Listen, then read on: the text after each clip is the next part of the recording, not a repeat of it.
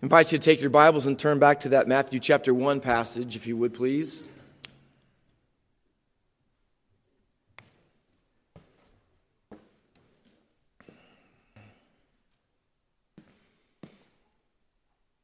The epitaph on her grave did not give the dates of her birth or her death. It only gave her name and the names of her two husbands and the following lines. Sleeps, but rests not. Loved, but was loved not. Tried to please, but pleased not. Died as she lived, alone. She is certainly not unique, is she? Especially in the world in which we live today. If you doubt that, listen to the lyrics of music in America over the last number of years. Hear the voices of loneliness that cry out in the lyrics.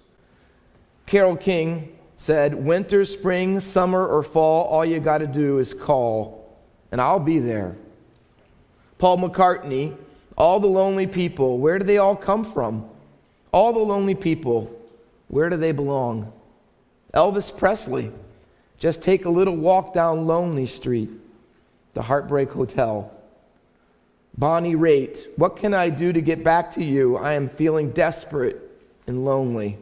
Sting, "Seems I'm not alone at being alone. 100 million castaways searching for a home." And that's only a few. You could read lyrics after lyrics of song after song, and the cries are all the same: loneliness. On October 4th, 1970, Janis Joplin, who was the famed rock star of her day, at the age of 27, was found dead in her Los Angeles hotel room.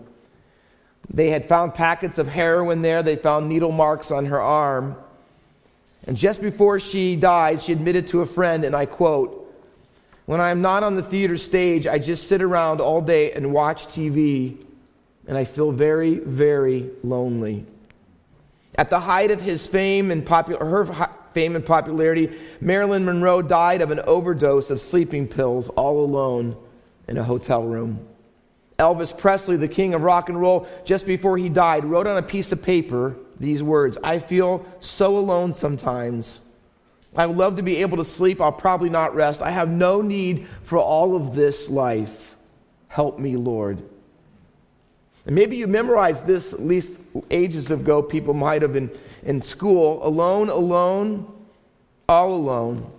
Alone on a wide, wide sea. And never a saint took pity on my soul in agony. It's the rhyme of The Ancient Mariner by Samuel Taylor Coleridge. Have you ever felt any of those things? Have you ever said any of those things? See, loneliness is not a new problem, is it? It's not recent. It's ages old. For Christmas, and perhaps you know this already, many people, and perhaps some who are here today, it's the loneliest time of the year.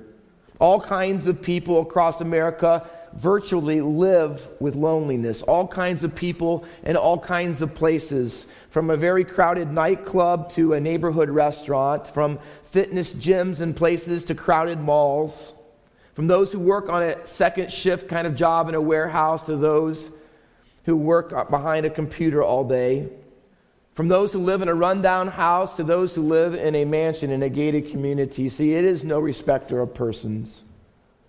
As one author I read this week said, too many of us are fluent in the language of loneliness. What do you do? What do you do when that happens? How do you respond? Well, some people respond by buying pets.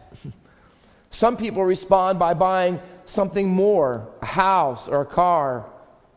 Some people buy lovers. Some people take alcohol and drugs, and unfortunately, some people take their lives. There are some people who seek therapists, but there are very few people who seek God in their loneliness. Christian counselor Ed Welch says, "Alone, that word gets to the very heart of the human predicament. Not alone, those two words get to the very heart of the gospel." You see, Christmas, according to Matthew, is God's cure for loneliness, eternal loneliness. That's what Matthew 1:23 records when it gives us the word of the 700-year-old prophecy from Isaiah, which we've read this morning. Behold, the virgin shall conceive and bear a son, and they shall call his name Emmanuel. The only time it's used in the New Testament, it's a prophecy of Isaiah. It's only quoted twice in chapter 7 and chapter 8. And Matthew wants us not to miss it because he says, let me tell you what it means. God with us. See, we were designed by God to be with God, to be living in his presence, to have a perfect, sinless relationship with him. But that was ruined by the sin of Adam and Eve in the Garden of Eden. And because of their sin and their disobedience to God's word, you see, they were exiled from God's presence. They could no longer be with him in the same way that they were before. Instead, they would spend the rest of their lives alone in their sin. And their relationship with God had been severed. You see, that's why there are two genealogies about Jesus and his birth in the Gospels. One is in Matthew, which is right before our text. And it talks about how Jesus and his lineage is connected all the way back to Abraham. But Luke's does a little bit of a different perspective. His doesn't go back just to Abraham. It goes all the way back to Adam. And here's why. Because Jesus wants all of us to know, the Bible wants us to know, that see, whether you're a Jew, back to Abraham, or a Gentile, back to Adam, see, we have all been exiled from God because of our sin. All of us. It doesn't matter who you are. It doesn't matter how old you are, how much money you make. It doesn't matter what the color of your skin. See, we have all been, because of our sin, exiled from God. And so we sing, O come, Emmanuel, and ransom captive Israel. Listen, who mourns in lonely exile here until the Son of God appears. You see, that's us. Those two words describe us in our relationship with God. Lonely exile. It's our spiritual condition because we've been separated from God by our sin. See, our primary relationship was to be God, and we are to be with him. But sin has changed all of that. And the cry of our souls come from the core need of our hearts for intimacy. See, we have built-in needs to belong to God and others. It's part of what it means to be made in his image. We were wired for connection to God and then out of that relationship with others. But sin has ruined that. And that is why, as Susan Metz would say, there is a loneliness epidemic. Susan Metz is a social behaviorist with a master's degree from Duke University, and she also happens to be a Christian. And she has a book called The Loneliness Epidemic. And in it she states that 1 out of 3 people in America, which is roughly 36%, say that sometime in their lives or all the time they feel lonely. Loneliness has more than doubled in the last 25 years. And even before COVID-19 and the pandemic, which isolated us, so many of us, the Surgeon General declared that loneliness was a national epidemic. Of course, as Susan Metz goes on to say, and you're probably well aware of these and perhaps experienced some of your own, there are contributing factors to that: rejection by others, discrimination, isolation, loss of loved ones, and on the list goes. The Huffington Post says that our day is the age of loneliness. And what shocks you when you read it is that this is a height of all time of communication, contact, and connection with people through social media. I mean, people can be online, have Facebook conversations on their phone, texting, talking, seeing one another when you call. But as she says, there has been a breakdown in our belonging. But see, you may be here this morning and no one really would know that you're lonely. No one would really know because you're in a crowd of people. Because being alone and being lonely aren't the same thing. You can be with family, you can be in a crowd, and maybe you were at Christmas, but you can be lonely. But see, Christmas means that Jesus came because we were in lowly exile, but he came to exile loneliness. Because lonely exile, hear me, is first vertical and then it's horizontal. See, it's first a problem on the inside before it becomes a problem on the outside. It is first a spiritual issue before it becomes a social issue. And that's why Jesus came. Here's why, so that we could be with him again. And so all throughout the Bible, from the time after the Garden of Eden when they were exiled from God's presence, God has been purposing and planning on how to get us back. How to come back into his presence. And so the tabernacle was made. And that was the place where God's people could come and to be in his presence. But it had limitations. See, there were curtains that you couldn't go into. There were barriers that you couldn't pass. There was only so far that you could go to get close to God. Eventually, in the day of Solomon, the temple was built. And it was grand and glorious. And it was one of the wonders of the world. And again, God's people could go and to be near God. But they could only go so far. If you were a man, you could go so far. If you were a woman, you could go so far. If you were a priest, you could go so far. If you were the high priest, you could go into the Holy of Holies one time and one time only in a year. Because the tabernacle and the temple, see, they were temporary fixes. Because they included curtains and they included barriers and they included limitations. And that's why the song says, we are in lonely exile until the Son of God appears. Because Jesus did what the tabernacle and the temple and the sacrificial system could never do, and that is to bring us back into his presence permanently.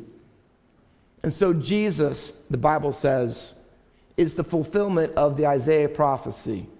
He is the Emmanuel. He is the Son of the Virgin. He is the one whose name means God with us. I find it interesting. It doesn't mean God above us, although he is. It doesn't mean that it's God around us, although that's true. It's not God for us, although thank you, Lord, that is true. It's not even God before us or behind us. All those are realities that we love and cherish. But it's God with us. That's the incarnation. God with us, and to do so, he had to become one of us. And because his name is Emmanuel, because he has fulfilled the Messianic prophecy, see, it means that we can be connected with him again. It means that we can have access into his glory presence again. It means that we can be with him and he can be with us. Who would have ever thought that the cure for loneliness could be discovered in a manger? But that's why God became a man. He became a man so that he could understand, so that he could sympathize with our weaknesses. He could know firsthand what loneliness is all about, and he came to exile it. You see, Jesus was fluent in the language of loneliness. Did you ever consider that he's the only sinless person who ever lived in all of the world? Imagine living his life. He was sinless, and everyone that he met, everyone that he loved, everyone that he was ever close to was sinful. He had sinful parents. He had sinful brothers and sisters. He had an extended family that was sinful. His neighbors were sinful. His friends were sinful. Certainly his disciples were sinful. So you know what he could have said? No one really could ever understand me. He might have said, no one could say, I know what you're going through, because no one really could. He could have said that no one really understands me, but he didn't. Have you ever felt that way? You know, one of the major causes of loneliness is the belief that no one cares, no one understands. And maybe this morning you've been saying that to yourself. No one really understands what I'm going through. No one feels what I feel. No one thinks what's going on in my life. See, here's what Christmas means, amongst many things. There is someone who does know. There is someone who does care about the pain that you're enduring. See, you're not, and nor do you ever have to be alone. Why? Because Jesus came. Because he is Emmanuel. But the question is, how does Jesus, as God born in a manger, solve the problem of loneliness? How does the incarnation allow God to be with us again? Because we're sinners. He just doesn't know. Listen, it's great that he knows what's going on and that he cares, that he understands our loneliness. That is wonderful. But see, it isn't enough. And that's why the passage is very explicit that Jesus has more than one name. See, in the text, the word name is used in verse 21, verse 23, and verse 25. See, his prophetic name is Emmanuel, that he would be with us. But the God-given name from heaven, the angel said we should call him, is that he should be called Jesus. And Jesus is the Hebrew word Yeshua, and it means God saves. Can I tell you this morning, the cure for loneliness puts both of those together. Jesus saves us so that we can be with him. Do you understand that? He saves us. If we are to be with him, we have to be saved by him. See, Matthew's gospel is bracketed by this phrase, God with us. Chapter 1, verse 23, Emmanuel, God with us. The very last words out of Jesus' mouth in Matthew 28 and verse 20, before he ascends into heaven, is this, lo, I am what? I am with you always. See, I'm with you at my birth, I'm with you at my life and my death and my ascension. See, I'm always going to be with you. And everything in between Matthew 1 and 28 tells us, how is that possible?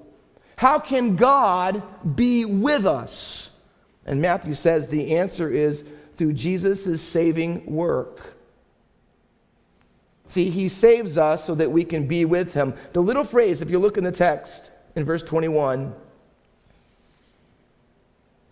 it says, she will bear a son and you'll call his name Jesus, for you'll save his people from their sins. And then our verse 23, and they shall call his name Emmanuel, which means, see the little phrase, which means?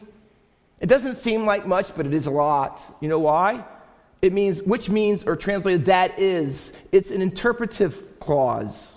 In other words, it's going to tell you something that you might not know otherwise. It's only used 3 times in Matthew's gospel. 1 in the Christmas story, 2 in the Easter story. Can I point them out to you?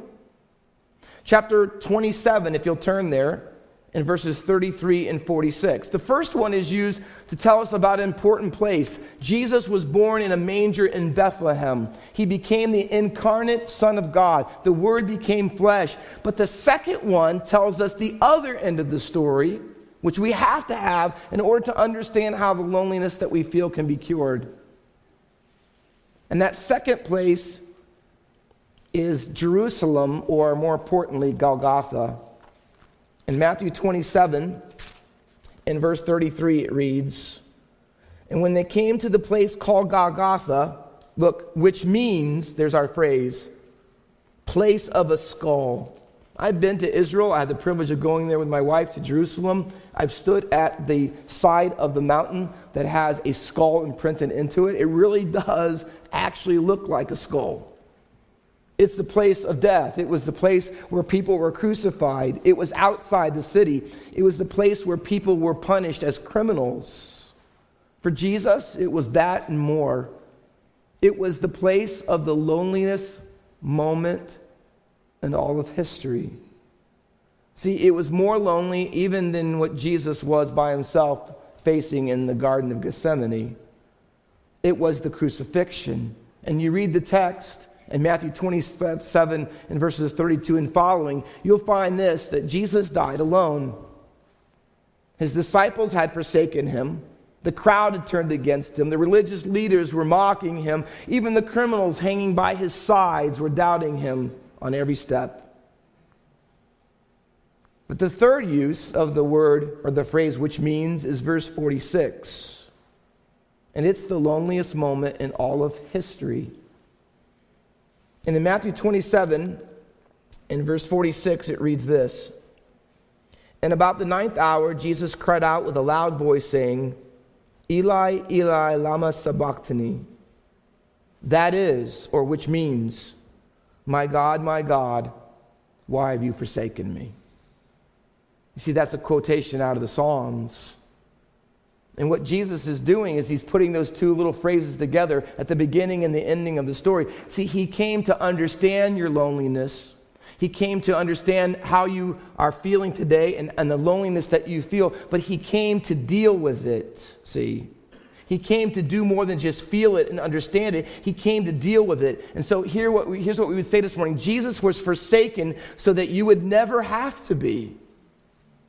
See, Jesus suffered God not with him so that you could have God with us. Jesus died alone for sinners like you and me. You know why? So that we wouldn't have to be alone forever. Jesus took the punishment for the sin of Adam and Eve and every single one of us that has caused the deepest level of loneliness possible, and that is separation between us and God. Jesus paid for that. See, it's not just the incarnation of Jesus that solves the problem of loneliness. It's his incarnation and his crucifixion. It is his life and his death, and even more so, his resurrection and ascension. You see, the Bible story begins with loneliness. Adam and Eve and all of us in them exiled from his presence. But see, we forfeited God with us. But Emmanuel has come, and we rejoice. Because here's what the Bible says, how the story can end. In Revelation 21:3, here's what the scripture reads. And I heard a loud voice from the throne saying, Behold, the dwelling place of God is with men. He will dwell with them, and they will be his people, and God himself will be with them and be their God. You see, that's how the story began. We were with him, and the story can end that we can be with him again. But right now we're not. See, that's how the Bible story goes. Let me ask you, how does your story go? And maybe you're here this morning and you think your greatest loneliness is between you and others. And as bad as that might be, can I tell you this morning there's a greater loneliness, but Jesus has dealt with it. Emmanuel has come, and he has given us reason to rejoice, because he has settled and solved the greatest. He has exiled loneliness because of his sacrifice for our sins. See, this morning, you don't have to be lonely. You don't ever have to be alone. Jesus invites you to have God with you. And you can. You can this morning if you repent of your sins. If you say, Jesus, I'm a sinner and I need a Savior. And my only hope is eternal life in you. Can I tell you, that is the cure for loneliness. Putting your faith and trust in Jesus, that he died for you and rose again, that you might have eternal life. Listen, if you've never called on him, you can do that this morning. If you've never realized that you could be with God and God could be with you eternally, you could have your sins forgiven. See, you can call on him to be your Savior, and Emmanuel can come into your life this morning. You can trust him. I pray that you would do that. Let's bow in prayer together. With every head bowed and every eye closed and no one looking around, there might be very, very many lonely people here at Faith Baptist Church this morning. But perhaps lonely in a way that you were not really thinking about. Maybe the deep ache in your heart and life this morning isn't just because family isn't near, or you feel isolated, but because you don't know your Creator. You don't know the Redeemer. You don't know the Savior. You've never put your faith and trust in Christ alone, in his cross, death, and resurrection. See, that's the greatest loneliness that you'll ever face. But Emmanuel has come, and he has made a way through his cross, death, and resurrection for you to be forgiven if you'll repent of your sins and put your faith and trust in him. And you can be with him, and he can be with you forever. With every head bowed and every eye closed and no one looking around, would there be anyone this morning who would say, Pastor Walker, I feel that loneliness. I know that loneliness. And I know it on the deepest level. And I'm not sure, honestly, where I stand in my relationship with God. I know what's supposed to be, but I know it's not. Would you pray for me this morning that I might find life, eternal life, and forgiveness of sins in his name, King Jesus? Would you pray? Just put your hand up, would you? And I'll pray for you before I close this morning. Just put it up real quickly and put it right down, back down, and I'll pray for you. Thank you. Anyone else? Anyone else?